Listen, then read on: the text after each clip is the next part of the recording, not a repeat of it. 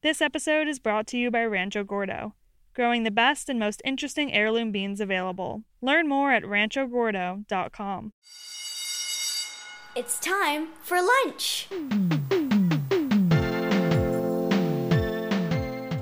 Welcome to Time for Lunch. This is a place to learn about eating, cooking, enjoying, and pretty much all the time, playing with your food. Each episode, we cover a new subject. I'm Hannah Forden. And I'm Harry Rosenblum. Tune in for food, fun, and flavor. We have a special guest here for lunch today, and it's up to you to guess who they are and what the theme of today's episode is. Ready? What shape are you?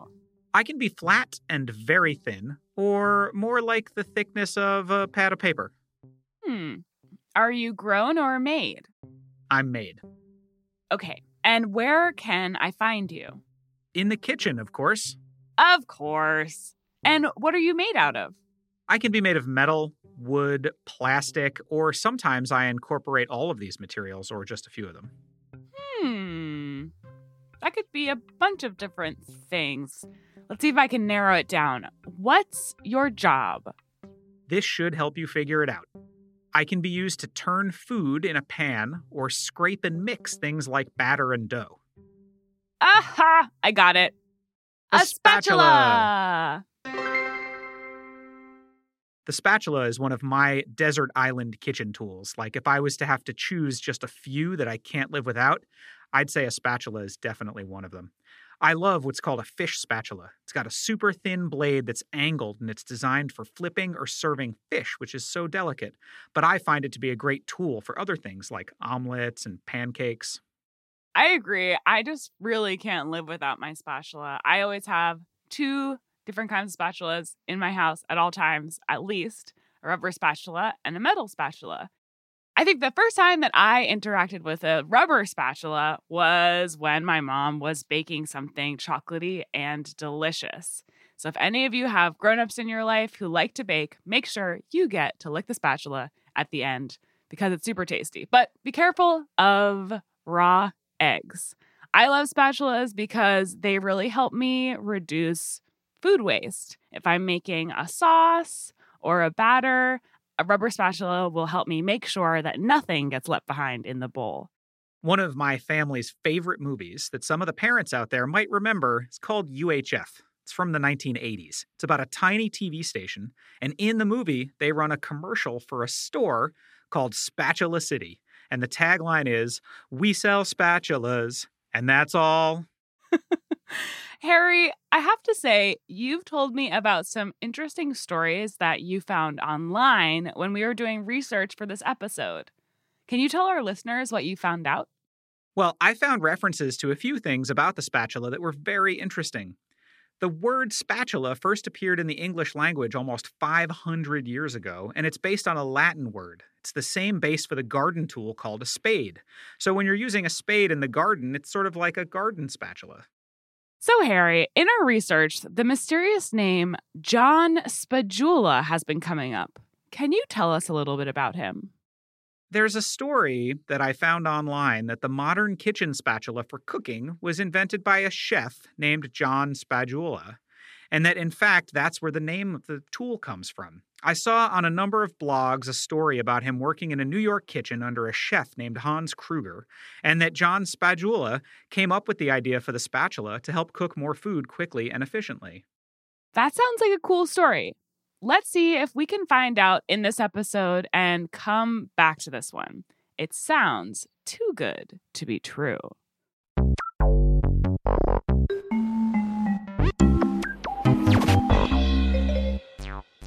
What do you call a vampire chef? Count Spatula. Ha, ha, ha, ha. Now it's time for our question of the day. The answer to this question is somewhere in the episode, so listen carefully.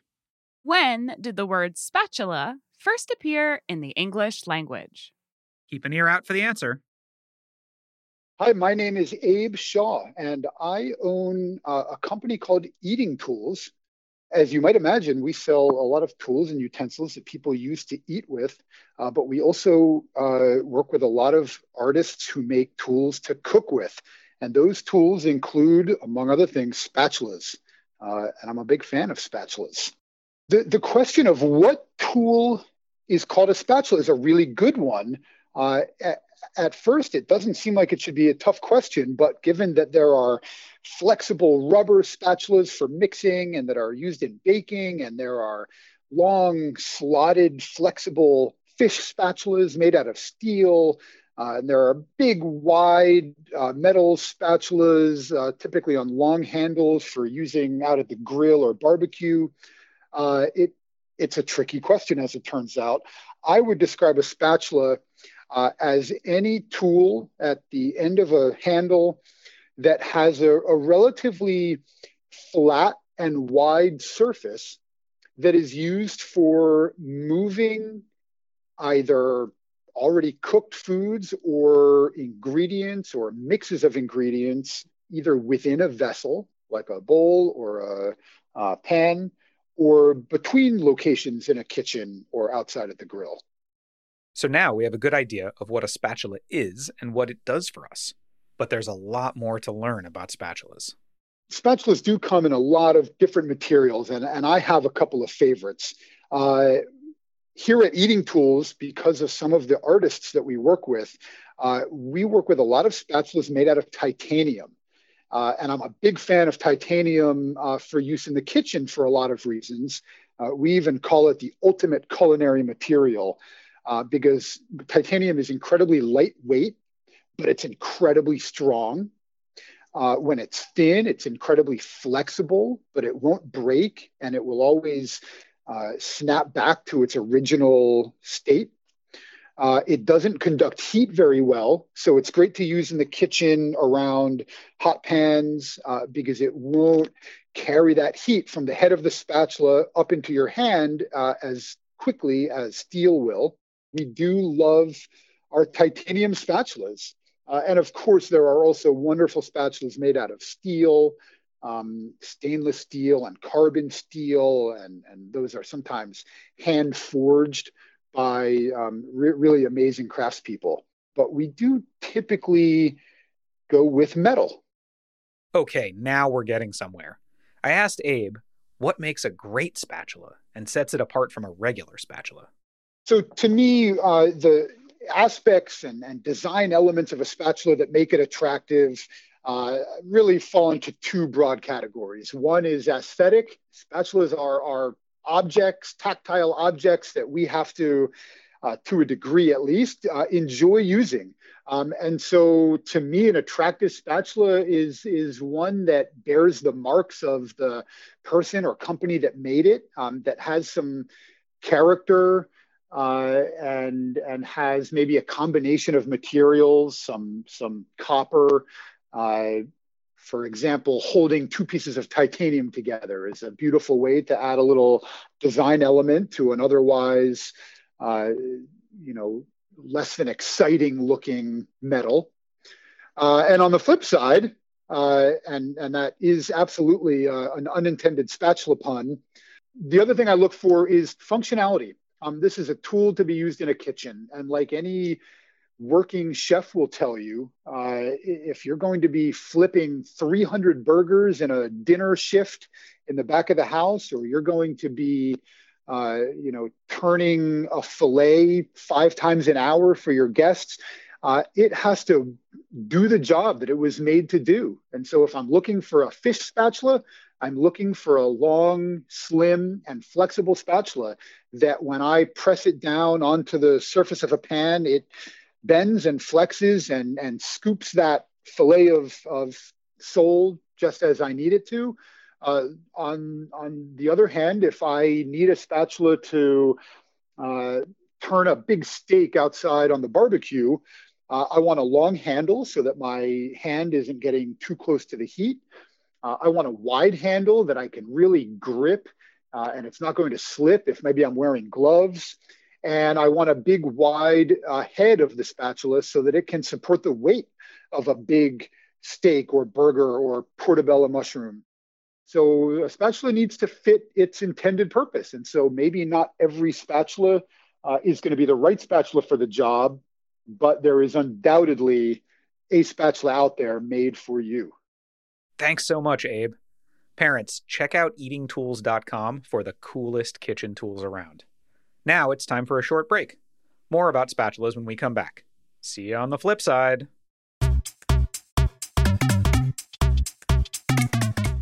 This episode is brought to you by Rancho Gordo. Over the past 19 years, Rancho Gordo has led the revival of heirloom beans, taking the lowly bean from a healthy but neglected member of the vegetable family to a near superstar status ingredient. From growing the best and most interesting beans available to making sure all crops are fresh and a pleasure to cook with, Rancho Gordo's mission is to encourage cooks to experience and enjoy the unique flavors of heirloom beans. Rancho Gordo produces nearly 30 varieties of heirloom beans and lentils, as well as corn, grains, chilies, and other cooking ingredients. You can learn more at ranchogordo.com. That's RANCHOGORDO.com. Welcome back to Time for Lunch. So we were talking about spatulas, and I did some more research. And while I found the story of John Spadula on a lot of websites, with a little sleuthing, I found out a little bit more about this story. First, I looked up his name to see if I could find any articles about him that weren't recent, and about the spatula from, the 1880s, 1890s when he was supposed to have been living in New York City, and I couldn't find anything. Then I looked up the chef that he supposedly worked for, a Hans Kruger, and I found no records of a chef by that name in New York in the 19th century. I did find reference to a Nazi German captain from that name, but he was born in 1909, and he wasn't even alive when this stuff was supposed to have been invented. So this started to seem a little fishy to me. I also found references to spatulas from ancient Rome, so how could it have been invented in New York 140 years ago if they had them in ancient times? I also found a patent. A patent is how you protect a new invention. You file your ideas with the government, and then people can't copy you. For a pancake turner from 1877, which shows what we now call a spatula.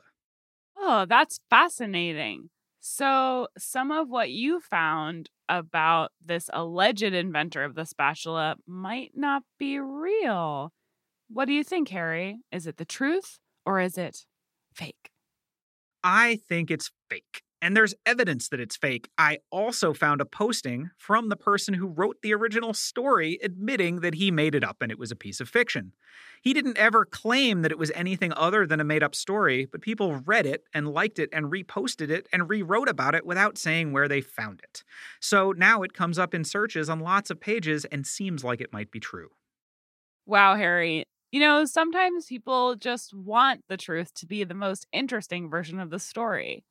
So it's a good lesson. We have to be careful about our research, especially when we're searching for things on the internet.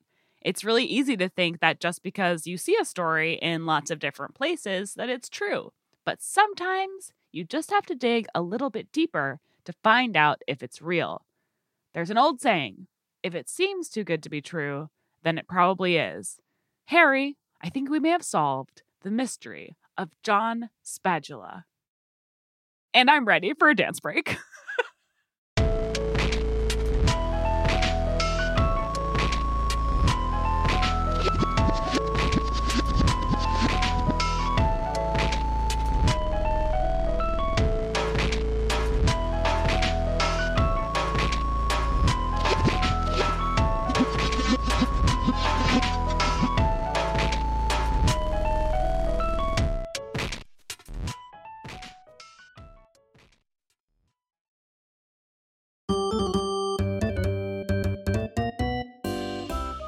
The word spatula is known to have been used in English since 1525.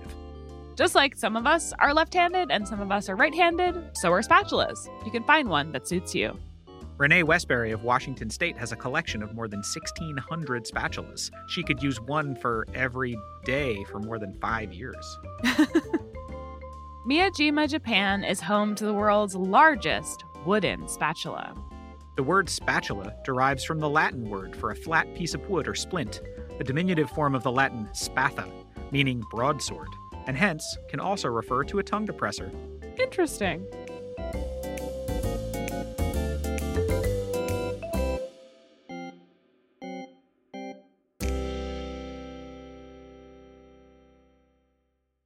Today, I'm going to be making Johnny cakes.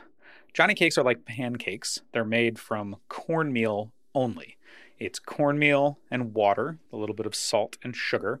If you want to make these at home, you'll need 1 cup of finely ground cornmeal, about 1.25 cups of water, and about a teaspoon of salt, and about 1 tablespoon to 2 tablespoons of sugar or something sweet. I sometimes use honey, sometimes use maple syrup, and these are delicious for breakfast. They are like pancakes. You can eat them with maple syrup, but I also really like them with savory foods as well. Salmon or chicken or really just about anything. They were a breakfast favorite of George Washington, and you can even cook them on hot rocks next to a campfire. If you listen to our campfire episode, you would have heard us talk about that. So you take your 1 cup of cornmeal, you pour boiling water, 1.25 cups in, put in some salt and some sugar, mix that up, let it sit for a few minutes, and the water will kind of come together with the cornmeal. Then you want to take a cast iron pan or a flat griddle and warm that up on the stove. And I'm going to put some butter on there.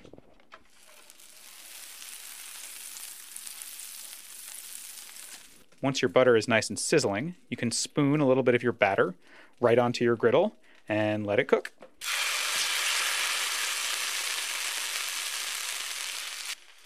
Now I've used an array of spatulas for this recipe. I used a thin green silicone spatula to mix my batter, and I have a fish spatula and a turning spatula out on the counter, and I'm going to test out which one works better for this recipe. Johnny cakes have been cooking now for a couple of minutes on the first side. You can flip them over. For flipping Johnny cakes, I definitely prefer the flat turning spatula to the fish spatula because it gives me a much better angle to get underneath the Johnny cakes. So once these are cooked, you're going to cook them for a few minutes on each side till they're nice and crispy, and then enjoy them. At the beginning of the episode, we asked, when did the word spatula first appear in the English language? And the answer is... the word spatula is known to have been used in English since 1525. If you've been enjoying our episode about spatulas, you might enjoy taking a look into Food and Finance High School's new magazine. It's called Pass the Spatula. It's all about using the stories of experienced chefs to inspire the next generation. It's really amazing work, and we think you'll enjoy it. You can check them out at passthespatula.com. Thanks for listening to Time for Lunch today. We'll be back next week with more tasty stories. This show is written, produced, edited, and hosted by Harry Rosenblum and Hannah Forden, with engineering by Liam Werner. Emily Kunkel is our associate producer. Music in this episode was composed by Breakmaster Cylinder, and our Fun Facts theme was created by our very own Liam Werner. Time for Lunch is a production of Heritage Radio Network, the world's pioneer food radio station. Learn more at heritageradionetwork.org. Time for Lunch is powered by Simplecast. And please stay in touch. If you have a joke you'd like to share with us, or if you want to tell us how the start of the school year is going for you, we would love to hear from you. You can send us your recipes, poems, book recommendations, or anything else you think we might like. It's super easy to record yourself using the Voice Memo app on an iPhone. Ask your favorite grown-up to help you email us at timeforlunchpodcast@gmail.com. Be sure to include your name, age, and address so we can send you a little something in return. Time for Lunch is supported in part by public funds from the New York City Department of Cultural Affairs in partnership with City Council. See you next week.